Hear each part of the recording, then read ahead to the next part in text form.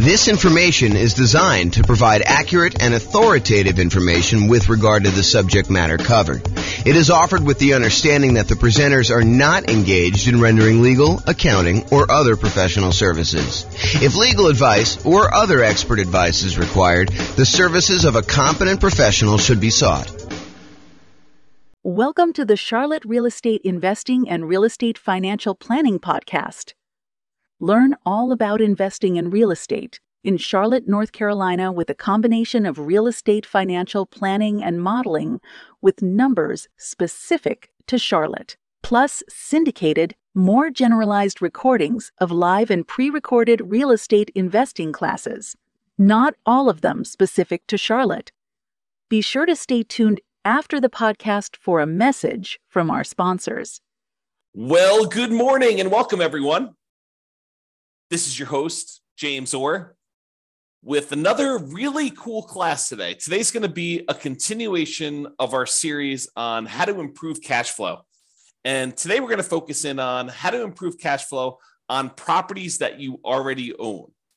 So this is the section of the kind of like infographic that we have where we talk about all the different things you could do on properties that you already own. So this is the infographic I was talking about. So I've broken it down by stages, how to improve rental property cash flow or cash now. And we've broken it down by stages. The first stage is when you're searching for properties. And we've covered that in a previous class. We're not going to cover that today. The next stage is when you're financing the rental property. And we've already covered that in a previous class. And that's the largest section of options that you have for improving the number of ways to kind of increase cash flow. The second largest is actually today. But financing is the largest group of that. And we covered that in a previous class, so I'm not doing that. We've also covered how to improve property cash flow when you're thinking about which real estate investing strategy you're going to use, whether you're going to do lease options or house hack or things like that. Get roommates, change the term of your strategy or whatever you're doing there. So those are all the strategy ones. The improving the property itself is a class we have that's separate than this. Then we've done the one on how to market a property. We covered that previously. That was the last version of this kind of series that we did, is all the different things you could do while marketing your property for rent. Today, we're covering all the different things about properties that you own. And then the final one that we've yet to do is all the different things you do when you're renting the property itself. And so that's another pretty hefty list, which we're going to cover not today, but another class. So today, though, we're going to talk about all the different strategies when you own a property. And I've kind of broken this stage down into 7 different subgroups. And so the subgroups I have, which I'll go into detail in each one of them, is things where you're talking about refinancing or paying off loans, things related to taxes on the property, although I've broken out depreciation as its own kind of dealio because I think it's that important. Then we have another kind of like subcategory of all the different things related to insurance, things related to making payments on things related to managing your property, and things related to maintenance on the property itself. And then, of course, the depreciation one, which I've saved for last, but it's arguably one of the more important ones, especially for the next year or 2 or 3, when we have this kind of like bonus depreciation stuff going on. So let's jump right into the covered things. So let's talk about things you could do on properties that you own to improve cash flow related to refinancing or paying off loans. So I have 3 different options on here. The first one is refinancing to extend the term of a loan on a property that you already have. I think a lot of folks focus in on improving the cash flow on the property that they're about to buy. But sometimes it's about optimizing the properties you already own before you go buy the current property, because sometimes you kind of paint yourself into a corner where you can't do certain things after you buy the next property. So, for example, from time to time, and I think that's going on right now, you are limited in the number of cash out refinances or even rate and term refinances, if I'm not mistaken, on properties that you own, if you own a certain number of properties already. So if you already own, let's say as an example, 10 properties, it might be really hard for you to do a cash out refinance on one of your other properties. You almost need to pay off a property first, get down below the threshold that the lender requires, which I think is 10, but go check with your lender to find out what the current rule is. And then you'll be able to do your cash out refinance. So you may want to apply these changes before you go acquire another property, which may or may not move you over the new limit or whatever the current limit is. And honestly, these limits can change. So you may think, hey, look, I'm good until I get to whatever it is, 6, because I'm doing these specific types of loans. And then once I get to 7, then I'll need to worry about that. But while you're in the process of doing this, the rules change on you. And now you have to be concerned when you get to 4.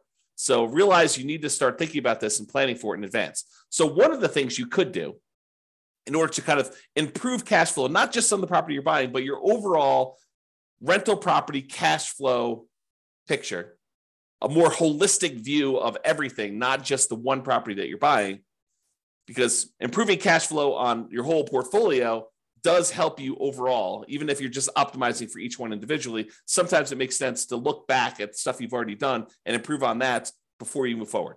Okay, so let's say you have a property and you've owned it for a while, you paid down on the property and the property value has gone up considerably. And you owe a lot less on the property now than you did when you first got the loan. So the payment was much higher because you used to have a higher mortgage balance, you used to have a higher amount that you were borrowing. And so the payment was based on that higher amount over a 30-year period. Now, 15 years into the loan, the amount you owe is much, much less, such that if you go and you just do a rate and term refinance or extend the term of the loan, is another way of saying that, you're not actually going to pull any cash out. You're just saying, look, I owe $100,000 on this $400,000 property. When I initially got the loan, it was $200,000 on a $250,000 property, but now I only owe $100,000. Now I want to go to the lender and say, look, I want to take this $100,000 that I owe, and I want to extend it out to 30 years now, where I only have 15 years left to pay it off, as an example. Now I want to say, let's extend it out to 30 years, which would reduce the amount of your monthly payment considerably, which could improve your cash flow. And that could be the difference between you being financially independent or not. If you think about that, right? If you go and you just do your rate and term refi, it could get you an extra, I don't know, $300 or $400 or $500 a month. If you do this on multiple properties, maybe $1,000, $2,000, $3,000 a month, and that could push you over the edge of being financially independent. So you really want to think about this and how you can optimize it. So you could refi in order to extend the term. You paid down a loan, you only have 12 years left on it, 11 years left on it, 5 years left on it, 22 years left on it. But now you want to go and extend it back out to 30 years, or maybe even longer if you can get access to a longer loan, which I think will be hard for you as a real estate investor, but maybe it's out there at some point in the future. Just think about it. But you go ahead and extend this loan to go ahead and reduce your payment. So is my loan old enough where I would be able to refinance to extend the term? And in the future, sometime, if you're buying properties in a high interest rate environment and now interest rates are lower, you might also be able to get a better interest rate. The challenge we've had coming out of where we were in the past is interest rates have been really low for a long period of time. So that if you go and you try to do this strategy in the future when interest rates are higher than when you got the loan, it may not be as big of an advantage as if you could keep the rates the same, or if you could actually get a lower rate.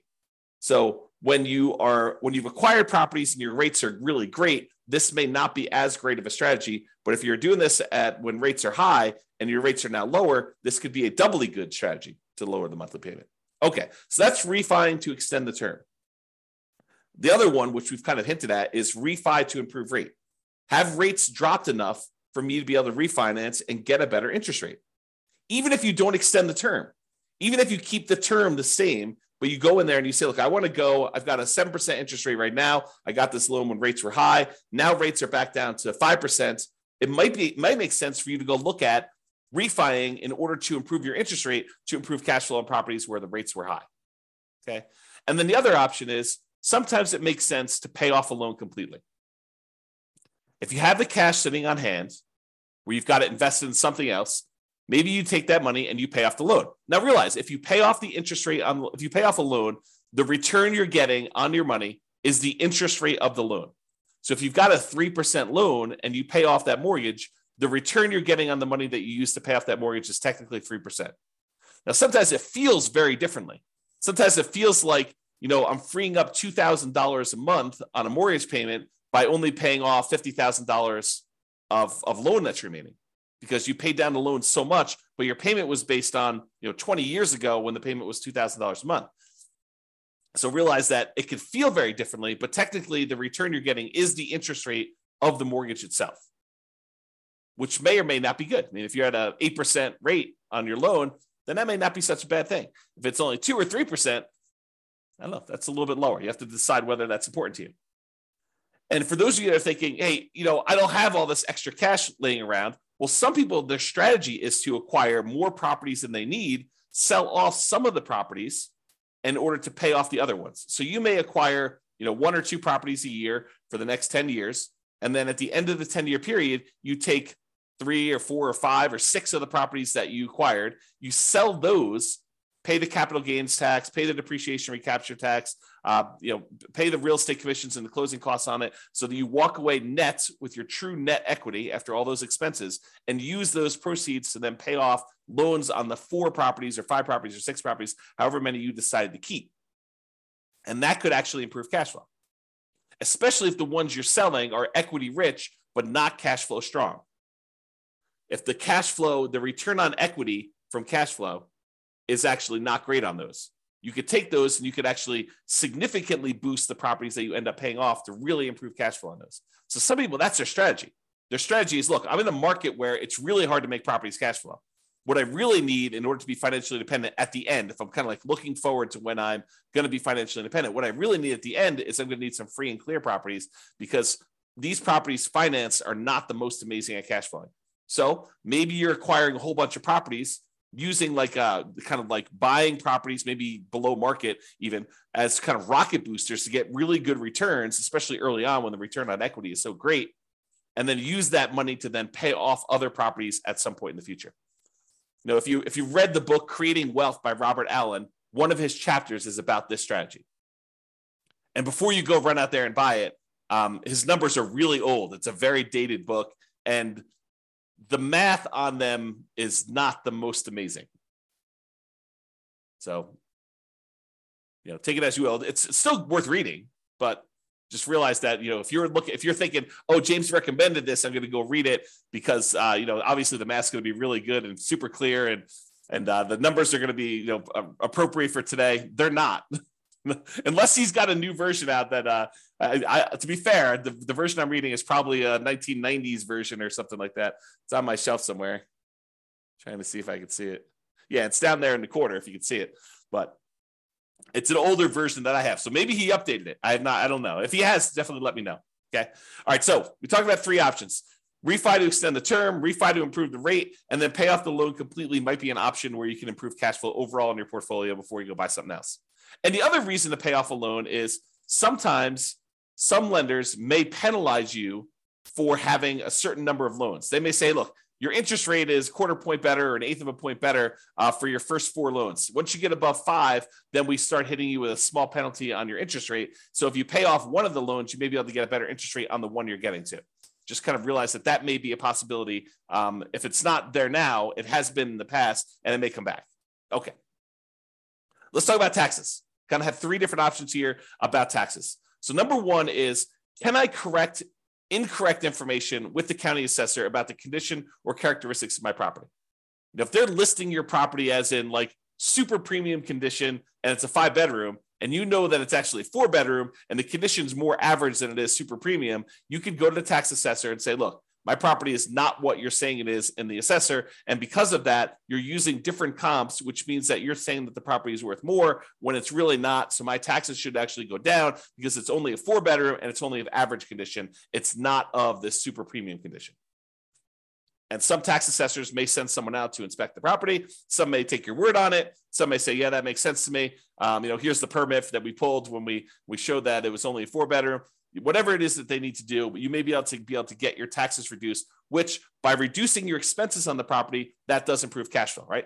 Income, all the income on the property minus all the expenses. So if we can improve taxes, we can improve our cash flow. If you have property taxes that go up, around here, we redo our taxes every 2 years. Your market may be different. Go find out from your local county tax assessor what the schedule is for redoing property tax assessment. Some redo assessments every time you sell a property. Some do it only every certain period of time. But if you go and you find out that they've raised your taxes and the taxes seem significantly higher than what you thought they should be, you can go and contest them in many markets and say, look, you're using the wrong comps. If you use the comps that I'm pulling here, my taxes are actually much lower than what you say they are. And they may or may not agree that, the automated system valued this incorrectly. We'll go ahead and make a change and you might save some money on taxes. Or they might say, no, the comps that we use are valid and our methodology is actually correct here and the taxes stay the same. Maybe you get some improvement, maybe you don't. I don't think it's a universal automatically granted, but you might be able to go and contest your taxes with a tax increase and try to save your money. Now, if you can go save, $50 a month on 10 properties, starts adding up, starts really improving your cash flow if you could do this. And also keeping the taxes legitimately where they should be and not a little bit higher than where they should be will help you keep your taxes low overall. So you don't want to let your taxes be high and then next year they're kind of increasing from that point. You want to keep them where they should be by using the right comps, and hopefully the next year they won't increase it using the bad comps again. They'll sort of say, okay, yeah, we were wrong about this. We'll use the right ones, in theory. And then finally for taxes, vote. Vote appropriately for changes in taxes that affect property taxes. So if you're in a county and they're about to add a new tax to the kind of list of taxes that they charge you, and you have an option to vote for or against that, and it's something that you don't believe would add value that you're willing to pay for as a property owner, then vote appropriately. Vote to kind of protect your interests. So go ahead and consider that. All right, insurance. So we've got 5 different things related to insurance that we're going to talk about. First thing, who is being insured? Sometimes we buy properties with people who aren't necessarily the best credit risk people, and their credit scores are appropriately low. And so you got to be careful because insurance, part of your insurance premium is sometimes based on the credit score of the people that are being insured. So can you remove people who have really low credit scores that may be making your insurance premium higher than it needs to be? Or in some cases, adding someone who has really good credit could help lower your score, could help lower your insurance premium. Same policy, exactly same policy, but because someone has a good credit score or a bad credit score, it could actually change the rates that you're being quoted and that you'd be charged for that insurance policy. So realize adding or removing people from your insurance policy could improve or worsen the rate you're getting. And so talk to your insurance agent about that and whether you should remove someone from being insured on that or not. Next one, insurance deductible. So we've done a whole class on insurance, and I'm sure we'll do another one in the future. But the idea is you get to select how much of a deductible you're willing to pay before the insurance kicks in. So imagine you go buy an insurance policy and you say, look, for this insurance policy, I want a $10,000 deductible, meaning that I will pay out $10,000 before the insurance company needs to pay out anything. And so let's say there's a hailstorm and you need a new roof on your property and the roof's going to cost $17,000. The insurance company, instead of writing you a check for $17,000 when you have this hailstorm and you have this new roof that needs replaced, they might write you a check for $7,000 because you have a $10,000 deductible and you're responsible for that first $10,000, and then they cover the rest after that. Well, as you can imagine, if an insurance company, if you get an insurance policy where you're paying the first $10,000, that's going to be less expensive for the insurance policy than someone who has an insurance policy with exactly the same coverage where the insurance company pays everything over $1,000. So if they needed a new $17,000 roof, they'd be paying out $16,000 versus $7,000. So you could go in there and you could take on some of this risk yourself by having a higher deductible. Basically, anything under a $10,000 claim, you are basically saying you're going to cover that because the insurance company knows you're not going to make a claim if they're going to have to pay out nothing. Well, you shouldn't make a claim if they're not going to pay out nothing, right? So realize you could adjust the deductible in order to change your insurance premium. Now realize this is putting you at a possible risk, and you need to weigh that risk and say, am I willing to take on that level of risk? And I think for me, it changes property to property. Like there are certain properties I have where I have much lower deductibles, and there's certain properties I have where I have much higher deductibles. Okay, but you have to decide what level of risk you're willing to take on yourself. Can I raise my property insurance deductible, take on more of the property insurance risk personally, and have a lower monthly payment for insurance, knowing that if something were to happen, I'm actually going to have a pretty significant hit to my cash flow because I'm going to need to pay out that premium upfront, right? You may be trading an improved cash flow now instead of having this risky, I need to pay $10,000, which is a lot of $100 a month in order to get caught up to the $10,000, kind of like deductible that you need to pay in. So you need to weigh those yourself. And you can find out the quotes for them. You could say to the insurance agent, I'd like to get quotes for me having a $5,000 deductible or a $10,000 deductible or a 1% deductible. They use the property value as a percentage. You can kind of get different quotes and find out what the policy is and see which one makes sense for you and what you're opening yourself up to as far as risk there. Okay. Next thing, shop insurance rates. Would it occur to you that sometimes an insurance company will price themselves very aggressively, very low, in order to acquire some business at one point in time, and then years later, they decide they want to move away from that particular type of business? And one of the ways that they signal that to the population is they start raising their rates to discourage people from using them. Is that possible that insurance company could do that? So if you've had an insurance policy over time, even though you priced that out and it was super competitive 5 years ago, now 5 years later, the insurance rates may have gone up considerably such that it may not be competitive anymore. Or other people may be much more competitive. They're wanting the business where this other company is sort of just humming along saying, now we've established ourselves, we've got a big enough group of clients, we don't need to be pricing ourselves very aggressively anymore. So we're just going to have what normal rates are, but there may be one or two or three other companies that are very aggressively trying to acquire business. And for the same exact coverage, the rates could be cheaper for one company to another.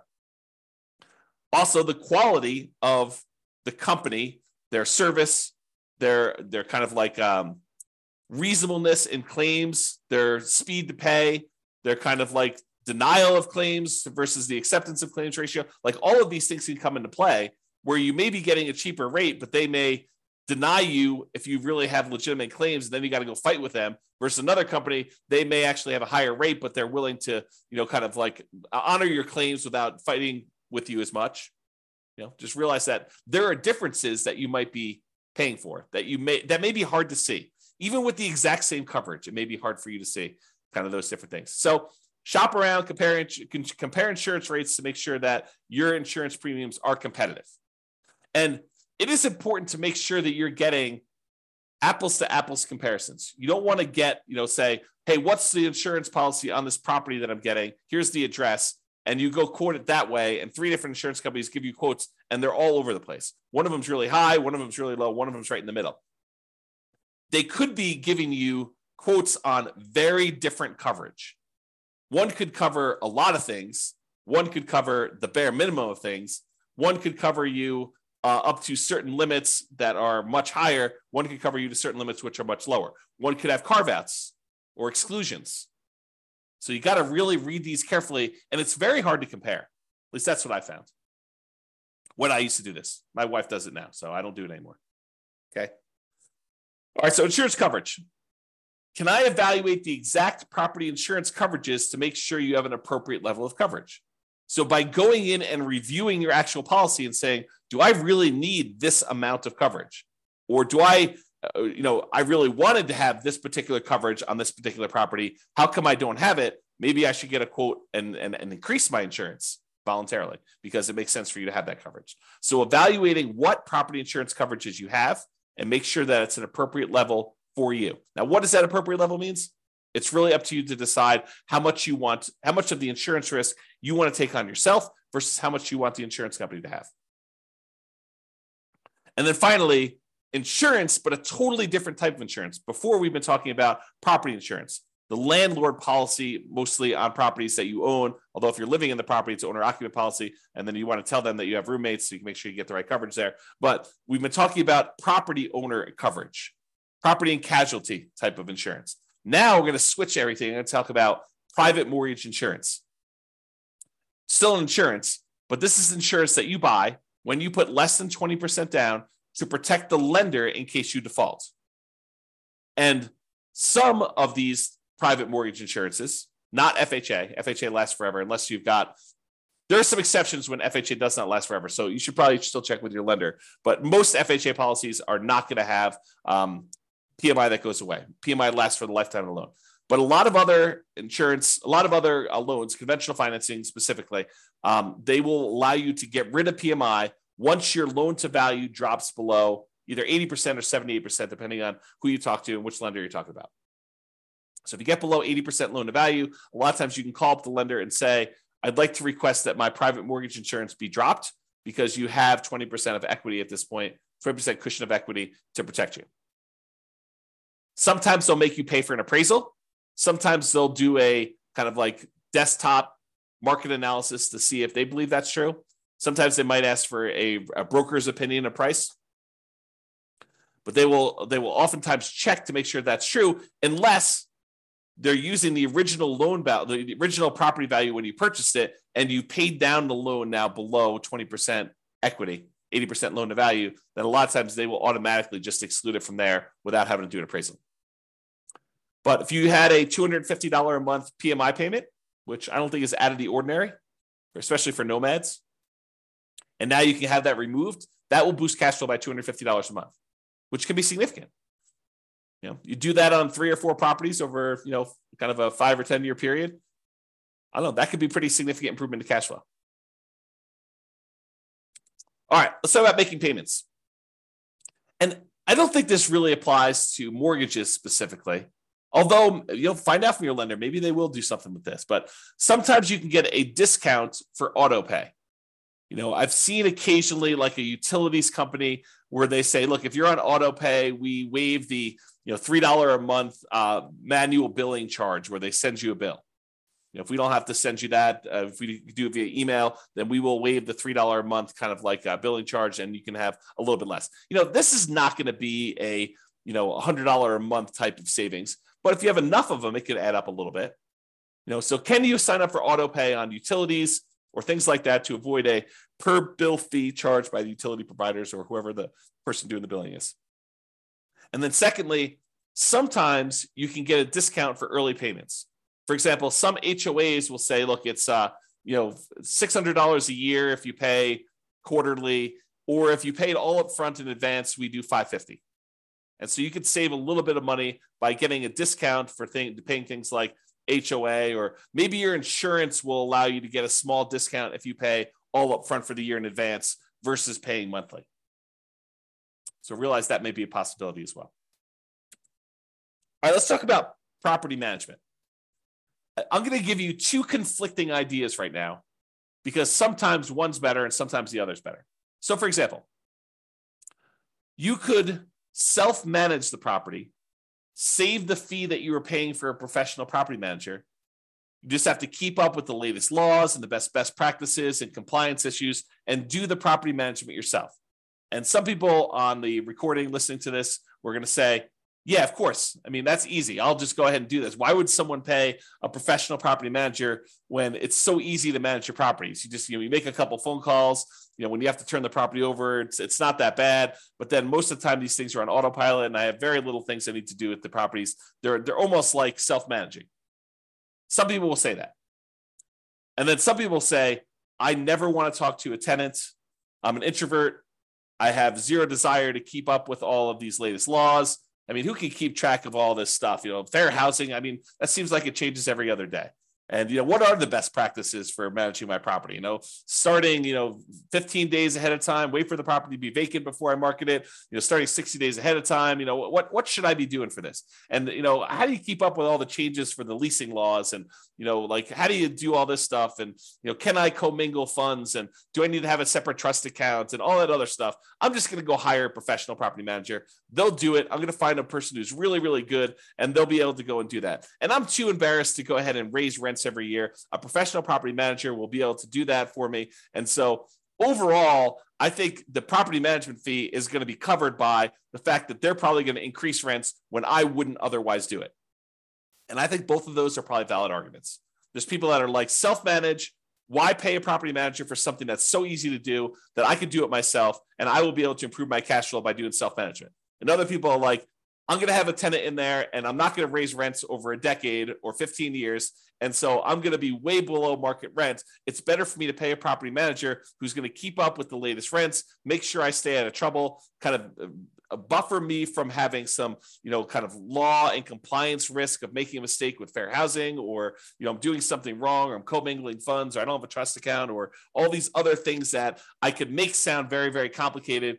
But, the people that are managing it themselves, they're like, yeah, it's a non-issue. So you have to decide which one of these makes sense to you. And I think that both of them could be right for different people. If you're wondering what I do, for many, many years, I self-managed. For many years, I self-managed with the help of a property manager. So I had a property manager doing some things, and then I've completely switched over now where I don't manage any of my properties myself. It's all professionally property managed. So that's what James does, in case you're wondering. Speaking of property managers, you do need to manage the manager. That's another tip on here. So can I review my property management statements carefully for mistakes? Property managers are human. They make mistakes. Sometimes a lot, depending on who it is and their policies and kind of like their team and who's doing stuff and how much turnover they have and a whole bunch of other factors that go into that. But sometimes property managers make a lot of mistakes. And so you sometimes need to stay on top of them. Well, you always need to stay on top of your property manager, but sometimes you need to do it more so than others. And that could actually save you. I mean, if you have a wrong bill and they accidentally charge you $1,000 for something that you didn't need to pay, or it was really a $4,000 bill instead of a $5,000 bill, and you don't catch that, that's almost $100 a month. That's pretty significant for cash flow. So take that into account. And then related to that, insist on best practices. Can I insist that my property manager utilize the best practices? Marketing early, way before the property is vacant. Raising rents with each lease renewal. Not just saying, hey, we got $2,000 a month last time, we'll get $2,000 a month this time. Making sure that they do rent comps and push the price if they're starting early. Can you insist that they have the best practices? Now, as a practical thing, you could try to do this, but as a practical thing, if they're managing 1,000 units and you've got one rental and you want them to change their policy and do something different just for you, do you think that that's likely? I will tell you from experience, it probably isn't likely unless it's something that is very reasonable and very easy to do. But if you expect them to change their internal policies to do something very different for you than everyone else, even though that may be the best practice, good luck with that. Now, change that up. You've got a property manager who has 300 properties under management, and you have 50 of them. You have 50 doors. Do you think you have some pull, some sway in getting something changed in their internal policies? I think you do. I think you do. Okay, so take that into account. All right, let's talk about maintenance on properties. In general, I think it's better to maintain properties, keep them up to date, keep your tenants happy, reduce turnover. A properly maintained property should overall reduce turnover, and turnover can be very expensive.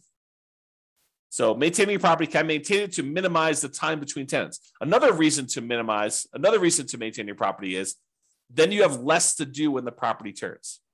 If you know that you're keeping up on all the little maintenance requests that you get from tenants, which are legit, then when the property needs to turn over, you don't need to do all those things anyway. They're already done. They're already maintained. Okay. So can you maintain property to minimize vacancy, to improve cash flow overall? And then sometimes we're going to talk about quality materials. Sometimes it makes sense to use a slightly more expensive material that will last much longer than using a kind of like temporary lower quality fix to save a couple dollars up front. For example, in some units, it may make sense for you to do luxury vinyl tile or luxury vinyl plank, spend a little bit more money up front than to pay for low grade carpet that you know you're going to need to replace much more frequently than the LVT, LVP. Which, if you look at it over a long period of time, it looks like you took a hit to your cash flow. But if you figure out this lasts twice as long, but it only costs 20% more, then you should have reduced your overall expenses on cash flow over a longer period of time, not just in that first year when you took the hit on a little bit more expensive. Okay? All right. This is the last one. And this is really important because these could be big dollars. Depreciation. Depreciation is the tax benefits you get from the IRS for owning rental property. The basic idea is this, and this is all layman stuff. So don't go into your IRS audit and say, James explained it like this. So, they're like, who's James? who's this guy anyway? You need to go talk to your tax professional and get like the legit thing, or go look up the tax guide and actually read it yourself. But this is my layman's version of what this is. When you go buy a rental property, the government says, look, this property is going to depreciate in value over time. The usefulness of the building itself is going to fade over time, such that over 27 and a half years for residential properties, it's going to go from whatever it's worth when you buy it down to zero. Not the value of the land. The land is excluded. The land does not depreciate in value, but the functionality of like the things on the property itself, the siding, the carpet, the kitchen sink, it wears out over time. And so we call that depreciation. And the government allows you, the IRS allows you to actually depreciate that, to get a tax advantage of having this thing go to zero. So how it works is this. You buy a property, and let's say it's a $400,000 property. And let's say the land is worth $100,000. You'd find out from your tax assessor or ask your CPA for advice on how they do it in your marketplace. But let's say that the land is worth $100,000. So the depreciable amount for the building is $300,000 as an example. So normally the government would say, look, if you want to, you could take that $300,000, the value of the building, and you could divide by 27 and a half years. And then on your taxes, you could offset income you have by that amount each year. So on a $300,000 property, let me go ahead and pull up a calculator here, and I'll do a little bit of math for you. So $300,000 divided by 27.5. So they're basically saying you could take $10,909 and subtract that from the income. I'll say eligible income in order to not pay taxes on that amount. So to use really basic layman's terms, which isn't exactly correct, but it's good enough for me to explain it to you. If you made $100,000 a year, you could take this $10,909. Let's just call it $11,000. We're going to round up. So this $11,000 in depreciation, and you could remove that from the income that you made so that you're paying taxes only on the amount that's less. So if you made $100,000 minus $11,000, you're now paying taxes on $89,000 instead of taxes on $100,000. So because you were able to deduct that depreciation from your income. Now, what that means is this $11,000 in depreciation that you got, if you multiply that by your tax rate, whatever your highest tax rate is, because it's really on the highest, although if you use effective tax rate as an estimate, it'll kind of make it a little bit more conservative because your effective tax rate is a little bit lower. So if your effective tax rate, let's say, is 25%, that means about $2,500 per year is how much you didn't have to pay in on taxes, which if you squint really hard is like $200 a month. So you got almost like $200 a month in saved taxes, which looks like cash flow to you. Because you could go to your job and you could say, look, adjust my exemptions, adjust the kind of like exemptions you're taking out of my paycheck so that you're lowering the taxes that are taken out of your monthly paycheck so that you get a little bit more on your job paycheck, because at the end of the year, you're going to get this depreciation and you're not going to have to pay that amount in money. So you could say, look, go ahead and adjust my normal paycheck stuff, even though it's technically from the real estate. But so I'm paying less in the taxes on my paycheck. I get more money in each weekly paycheck or biweekly paycheck or monthly paycheck or whatever you're doing, so that it actually looks like cash flow to you each month. And you could go do that, adjust it so that it's about $2,500 for the year, about $200 a month. And that actually would improve your cash flow. So it is like improving cash flow, right? By getting this depreciation benefit, even though it's really a tax benefit that you get at the end of the year, it really is like getting cash flow, because you may just get it. If you think about it, getting in advance at the beginning of the year, you're paying last year. So it looks like this year's moving forward. Or if you want to take it out of your monthly paycheck, your weekly paycheck, or whatever from your job, you can do that as well.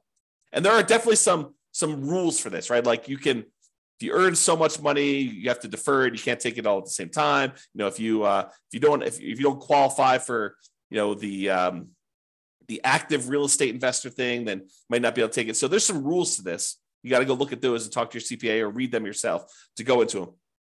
But this idea of being able to take depreciation is really important. Now, why am I making such a big deal out of this? Because with depreciation, you have to take it.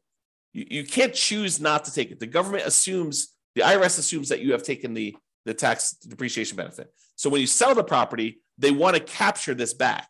They want to take the benefit that you got and they want to charge you taxes moving forward, depreciation recapture tax. So they assume that you took it. It's not like if you don't take it, then you don't have to do depreciation recapture. That's not true. You have to do it. So if you got to do it, you might as well do it. So why am I making a big deal on this if you have to do it anyway? Well, there is an optional thing you can do. You could go to an engineering firm and have them go through your property and determine what the depreciation schedule is for each individual component instead of the depreciation schedule for the entire building. The really simple way to do it is you take the entire building, not the land, but you take the purchase price, you subtract out the value of the land, you get the value of the building, and you divide by 27 and a half years, and that is a simple way to calculate it.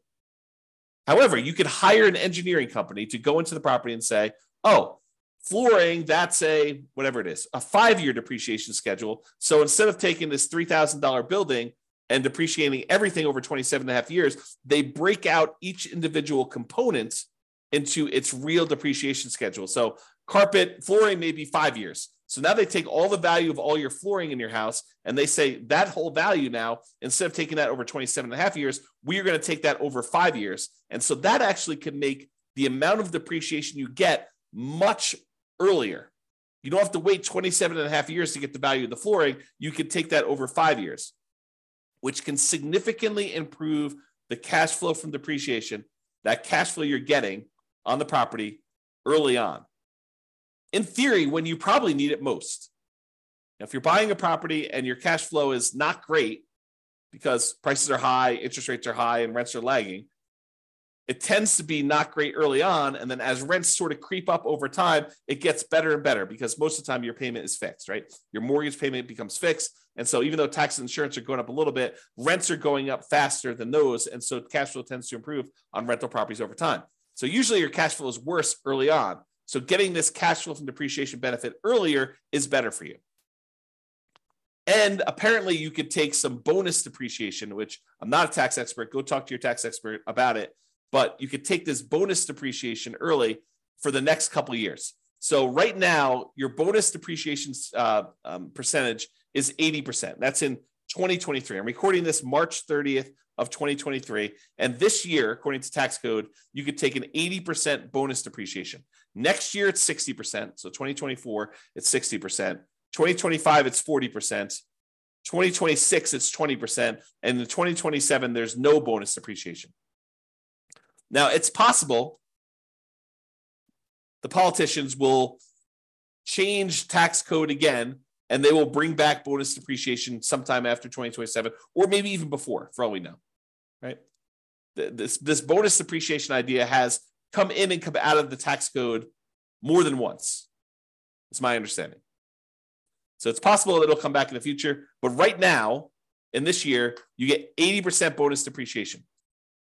So if you were going to go buy this $400,000 property that has $300,000 in depreciable amount, an estimate of what this bonus depreciation might be is somewhere between $30,000 and $45,000.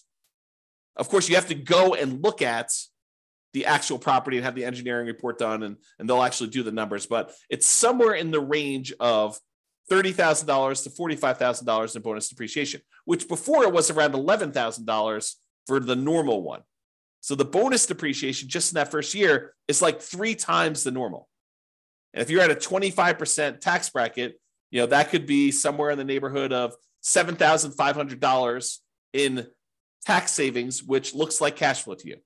So if you could get an extra $7,500 that you didn't have to pay in tax, looks an awful lot like, I don't know, let's call it $650 a month. If you could offset $650 a month or add $650 a month in extra cash flow from depreciation to your property from this bonus depreciation year one, would that help you offset some negative cash flow? Or would that help offset some really low positive cash flow with pretty significant positive cash flow? I think yes. And that's on the low end, right? That's like the low end of the bonus depreciation. If you wait to do this till next year, where you buy a property next year, you only get 60%. So that's about $24,000 to $36,000. You take 25% of that, and it's like $500 a month. So it doesn't go away, but it becomes less effective if you're not buying properties this year. Now, in addition to that, you get this bonus depreciation all up front, but you also take the things like the carpet or the flooring rather, and the appliances and the cabinets and all that other stuff, and you kind of force that into a more compressed time period. You get additional depreciation over the next 5 years because that you've moved up. Now, realize this is not creating nothing out of thin air. You were going to get this depreciation benefit no matter what. What we've decided to do with this bonus depreciation and kind of like doing the components or the segmenting of different things into different time periods is you've moved the whole depreciation stuff up. You've time warped and moved the depreciation you were getting from being over 27 and a half years to now a lot of it gets focused in the first year and a little bit more gets focused in the years 1 through 5. But then the amount you get years 6 through 27 and a half is lower. So you're not generating anything magical. This is not like, poof, we've generated something that's out of thin air. We've just taken some of it and we've moved it all forward when in theory, you probably need it more with negative cash flow on properties. And again, this is not something that you get for free. When you sell the property, they have depreciation recapture. Now, let's just very briefly talk about this depreciation recapture so that you don't get scared by it. Depreciation recapture is they're going to take the amount of depreciation you took on the property and they're going to multiply it by a tax rate. The max is 25% from what I understand, but the amount is really the amount of your tax rate. So if you're being taxed at less than 25%, they'll use that number. If you're being taxed at more than 25%, they will tax you at 25%. Now, you can delay or defer paying those depreciation recapture taxes, move them onto the next property that you're buying by doing a 1031 exchange. So you pay about $1,000. It could be a little bit more, it could be a little less, but you pay about $1,000 and you defer having to pay this depreciation recapture tax and any capital gains tax on the property that you're selling, and you move it down the line. And additionally, if you own this property long enough and you eventually die while owning the property, it gets passed on to your heirs, and the amounts that you have for depreciation, it goes away and it gets stepped up. You have stepped up basis. Okay. So realize that this is not like a real issue. If you have the depreciation recapture, when you go to sell a property, you just pay the tax as part of your proceeds and you'd move on. It's not a big deal. And you got the benefit early on. It's almost like, I don't want to say this, but it's almost like a loan from the government where they're giving you money now only to say you're going to have to pay this later by owning this rental property. Okay. So we talked about this bonus depreciation. If you buy a property this year, you get between approximately on a $400,000 property, it's going to be somewhere around the $30,000 to $40,000 gross depreciation benefit. Okay. And over the next 5 years, you'll get between $30,000 and $45,000 more. So you have to divide that number by 5, and then you have to multiply by your tax rate to get an estimate. So if you take like the total amount you're getting like in year one, you might be getting somewhere around $36,000 to somewhere around $54,000 in that first year. If you multiply that by your 25% tax rate, just to give you an idea of like what we're talking about, on the low end, it's probably around $9,000. On the high end, it's probably around $13,700. So somewhere around $800 to $1,000, maybe a little bit more per month in extra cash flow. Is that significant? Yes, very significant. So if you had a property where you're like, hey, I'm getting, negative $500 a month in cash flow because I'm putting 5% down and interest rates are really, really high and the prices have just run up over the last few years and rents aren't that great right now. They're lagging behind. I mean, they're up, but they're lagging behind a little bit from how much prices and interest rates have gone up. Will an extra $800 a month help you in the first year? Yes. Will an extra $1,000 a month help you in the first year? Yes. And in the second year, you're probably talking, this because you're moving some of the depreciation up there. You're probably talking about, let's see, on the low end, 30,000 divided by 5. You're probably talking like another, let's see here. Am I doing this right? Yeah, about $400 a month. Okay. So that's why this is important for improving cash flow. And you're going to want to talk to a CPA to understand this. And you're going to want to talk to an engineering firm that specializes in cost segregation.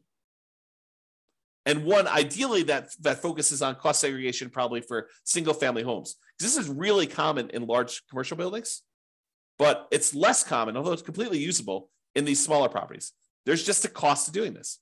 You're going to pay a fee in order to have the cost segregation study done. Have the engineering company go and do that for you. So you pay a little bit of money now in order to get your depreciation benefits early on. And with the bonus depreciation, it's probably worth it. Okay? All right. So that's it.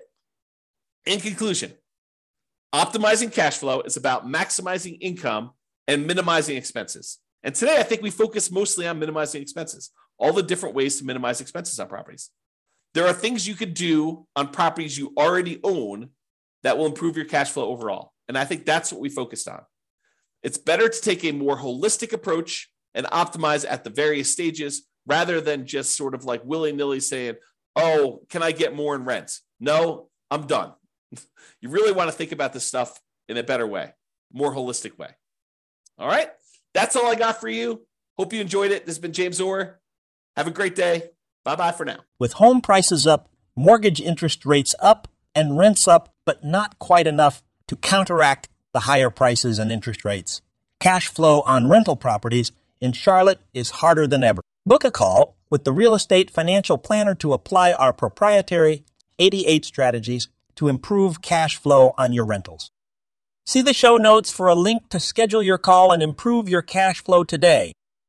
If you're a real estate agent, lender, or professional in Charlotte that wants to help our real estate investor listeners, consider reaching out to learn about collaboration opportunities with this podcast.